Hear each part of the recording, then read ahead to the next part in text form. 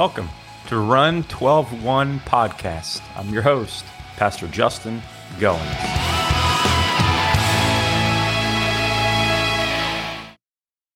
Well, good morning. This is Pastor Justin Goins with Run 12-1 Podcast. Thanks for taking the time to check this podcast out. And hey, if you wouldn't mind, before we get in here, go on and subscribe or click the like button. And also, if you wouldn't mind going and sharing it on any media platform that you have, whether it be Facebook or YouTube or Instagram. That way we can try to share these podcasts, not just with ourselves, but with people, Lord willing, around the world. So we're going to get right into it this week. This is piggybacking off of June 7th's episode in Acts. About a week and a half ago, I kind of derailed a little bit from Acts to talk on when God is in control. And now we're going back to the book of Acts, and Lord willing, we will continue to work our way through chapter by chapter. Sometimes even a couple times, like we are this week. We're still in Acts chapter 2 to finish it up with what's going on in the book of Acts, the history of the book of Acts. Remember, Luke, who wrote the Gospel of Luke, is the author of the book of Acts, and he's giving it to Theophilus in order to explain and to help better understand the moving of the church, all that Jesus did inside the church, or ecclesia, or called out ones, as the church went and spread the gospel, circumnavigating the globe. With that being said, we pick up this week, and right after the fact of the Pentecost happening. Actually, it's not right after the fact. It's still the day of Pentecost, when the Holy Spirit of God comes on his children as a dove, not a literal dove, and it sets on top of them. God gives them the gift of tongues, aka known different languages that was known. It wasn't gibberish. It wasn't this kind of eyes rolling back, running around in their heads, and running around in circles, waving things, blowing on people. They were able to speak in a known language. We studied that out. I don't have the time this week to go back over there. Listen to episode number 2 of season number 2, and you can get the better explanation of that. But this is kind of the details or the events that happened directly after that. If you notice, at the end of chapter, or not the end, but when we get to verse 12 and 13, it says, and they were all amazed and were in doubt, saying one to another, "What meaneth this?" Others mocking said, "These men are full of new wine." That these men are full of new wine, not just some, but full. Like, these guys have been drinking a long time, and they are drunk. That was a response to what was happening. They couldn't explain it, and so they mocked it. They couldn't explain what God was doing, and so and also probably because of pride, they weren't the ones being praised or worshipped. The only thing they could do is mock what was going on, or kind of give a negative content to the positive that was going on. And immediately, verses 14 all the way, really, I'm going to say verse 38, from 14 to 38 is a sermon, Peter's sermon. I would say it's the first preaching of the church. Now, they weren't in a church building. They weren't gathering on a certain day, so to speak, to have a church service. This wasn't they already did greeting, the first song, handshake song, and the way that some churches do kind of order service. They were just meeting together. They were meeting together. They were having all things in common, Pentecost, and the outpouring of the Holy Spirit came. And because of that, Peter had a response to what was going on. And so my first point this morning, kind of, just by way of teaching, is combat naysayers, combat confusion, combat negativism with the Word of God.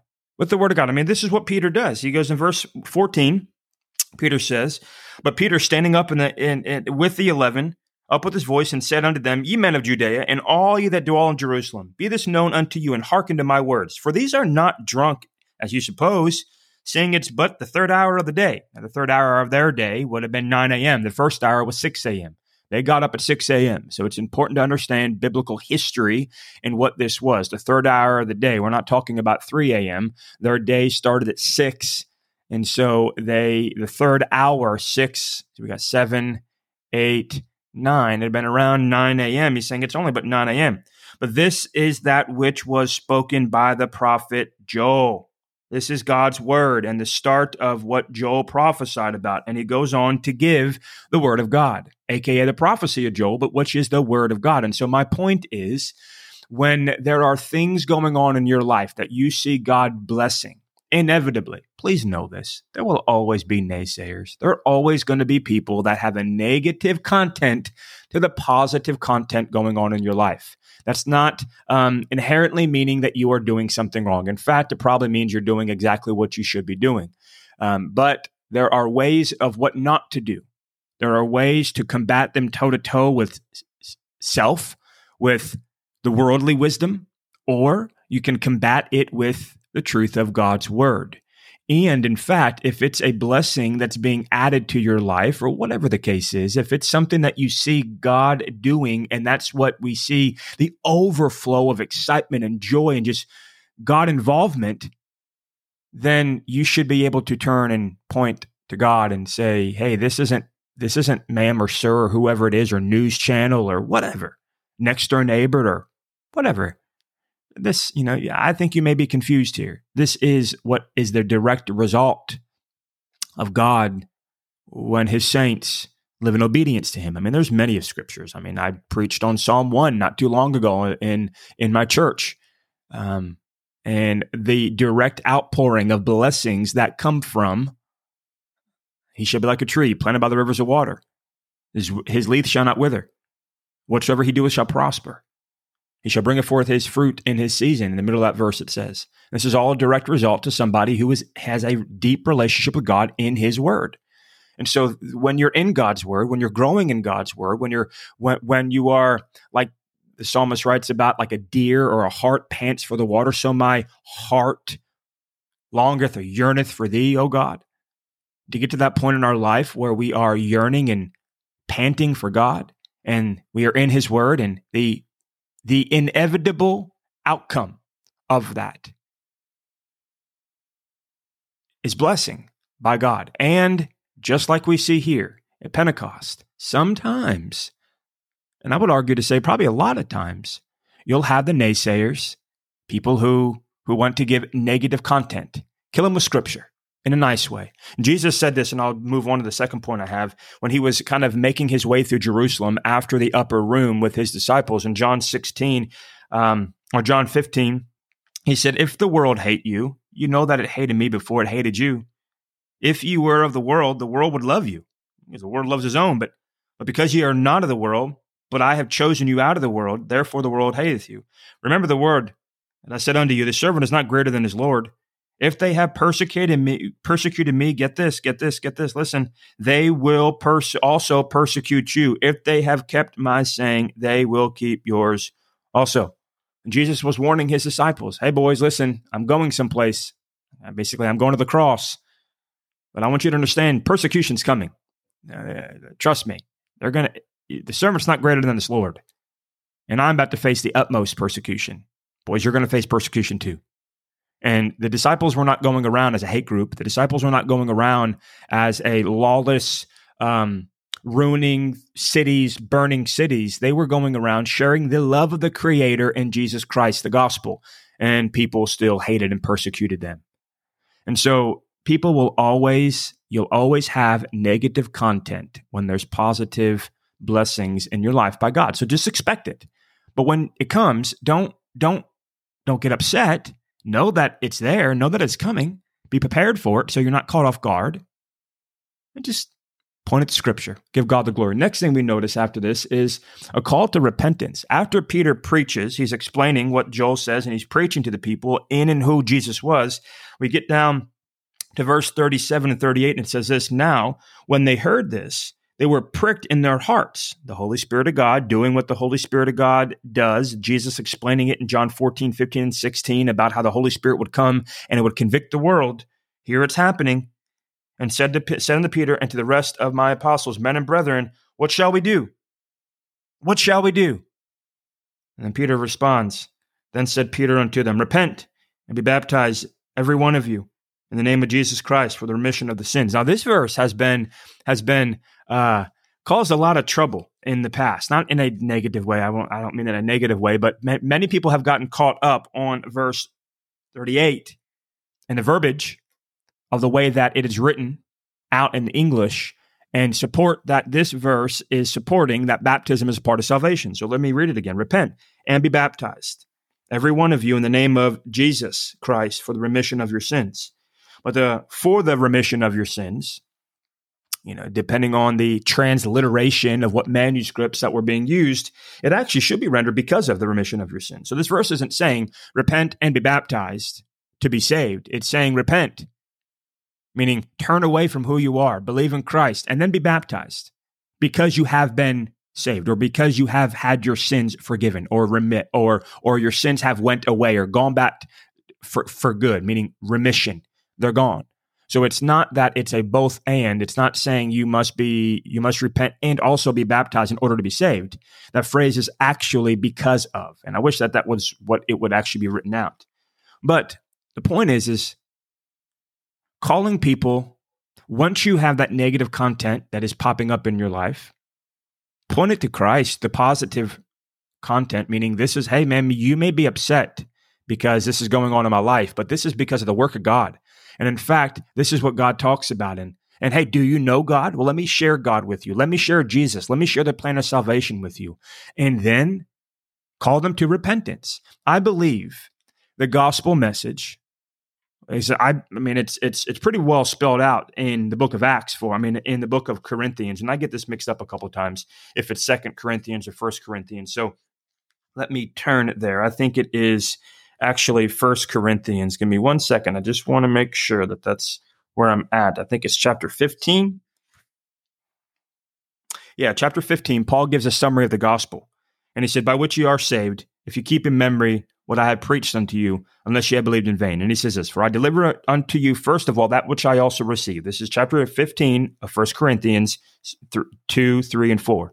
And he says this, how that Christ died for your sins according to Scripture, and that he was buried, and he rose again the third day according to the Scriptures. And so he's explaining to them the gospel, how Christ died, how Christ was buried, and how Christ resurrected. Now, in order to understand why in the world, we got to explain to them why he had to die, why he had to go to the grave, why he had to be risen. It was because of sin, because of the person's sin, the world's sin. But if you're evangelizing to somebody and you're sharing the gospel, they have to come to an understanding of their sin, and that's why Christ came, for their sin. You cannot preaching the gospel or explaining the gospel is not just that Jesus died. In fact, he would go on in this very same chapter to say in verse 20, but now is Christ risen from the dead and become the first fruits of them that slept.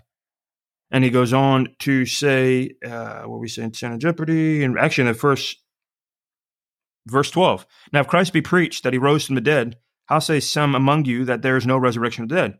But if there be no resurrection of the dead, then Christ is not risen. And if Christ is not risen, then our preaching vain, and your faith is in vain. Yea, and we are found false witnesses of God, because we have testified of God that he raised up Christ whom he raised not up, if so be that the dead in Christ rise not. And what is explaining here, and in verse 17, and if Christ be not raised, your faith is vain, ye are yet in your sins. And so if we preach the bloodshed of Jesus Christ, you have not preached properly. You have not proclaimed the true gospel. The gospel is not that Jesus shed his blood. It is not that Jesus just came and lived for you and that God loved you.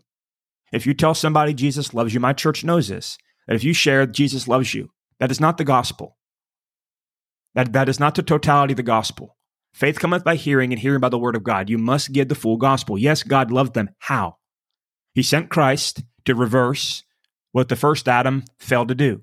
Christ came perfect, sinless, just like the first Adam was created, but however, lived perfectly. Then the Bible tells us that for the wages, for the payment of sin is death. Death meaning spiritual death, but also physical death. Christ came to take on your spiritual death, your sins, to pay for them, but also pay for physical death by dying on the cross for you. And he shed his blood, absolutely.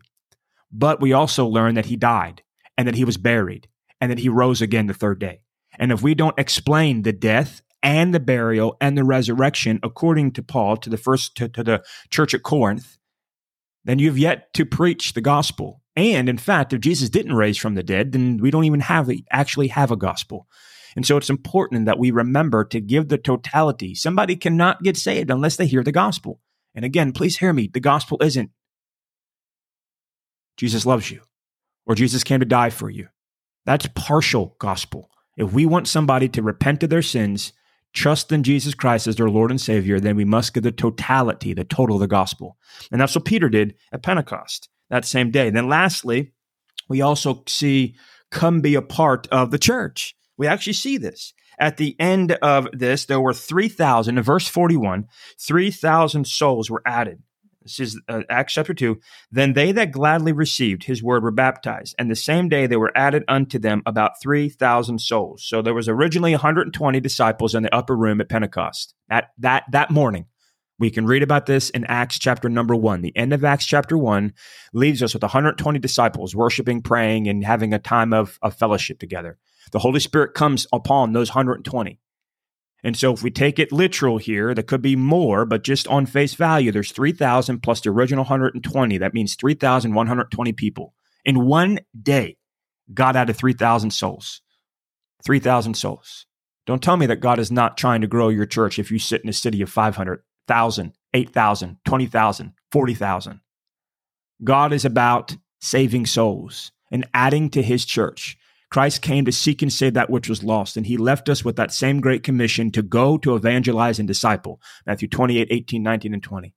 We must do the same, and God is willing. God is not slack concerning his promises, as some men count slackness, but is long-suffering to usward, not willing that any should perish, but that all should come to repentance. 2 Peter 3:9. But then after this is done, in verses 43 through 47, we see something that is very common throughout the book of Acts. The church got together regularly, and they shared of their life with one another. They became a family. When one hurt, they all hurt. When one was praising, they all were praising. They had all things common. They made sure that everybody's needs were met. That's a true church. Yeah, there's tithing. Yeah, there's giving, but there's also a massive, massive family aspect. Let me ask you this question. Are you part of a church? Have you membered yourself together to a church? Are you just faithfully attending, but yet actually membered yourself with the church? Ask yourself that question. Yes, membership is 100% true in Scripture. We know that Paul and Barnabas membered themselves together. And so it's important to understand that they what is it here? I'm trying to find it for you. Acts chapter number 11, verse 26. And when he had found him, he brought him unto Antioch, and it came to pass that a whole year they assembled themselves with the church. And that phrase, assembled themselves, meaning they became a part of, or they came together, or they joined the church in Antioch for a short period of time, so that they could be members and faithfully be a part of it. This is Paul and Barnabas. Paul, not Paul and Barnabas. Paul and Barnabas. Going to Antioch. They were sent, first Barnabas was sent to Antioch to make sure that what was happening was literal, that it was an actual act of God. And when he came back with a good report, he took Paul with him. And those two membered themselves together for a whole year. And that's where we learned that Christians were first called Christians there at Antioch. And so let me ask you this one more time. Are you a part of a church? And again, are you a member of that church? How does that church to which you've been attending, how do they go about having membership? Now, in my church, Lord willing, in a couple of weeks, we'll be talking and preach. I'll be preaching on this, but I don't know if your church has, wherever you're listening to, but it is biblical to be a member of a church. Churches these days, from far as I know, has tried to make it as easy as possible, but there has to be some process of it. And not just everybody off the street can come into a church and proclaim that they are a part of the church and a member of the church. There has to be some process. It's a gray area in Scripture. We don't have the exact process, but we know that there were people who were not members and somehow became members. And so there are different ways. People have a church vote. The pastor meets with them or whatever the case may be. But we do know that baptism also makes them a part of sometimes being baptized to identify with Christ, but also into a local body of believers. There are different ways and different aspects. But regardless, Don't get lost up into legality parts of that. I don't want to be voted on. Blah, blah. I've heard a lot of different stuff like that, unfortunately. In fact, man, it's a joy.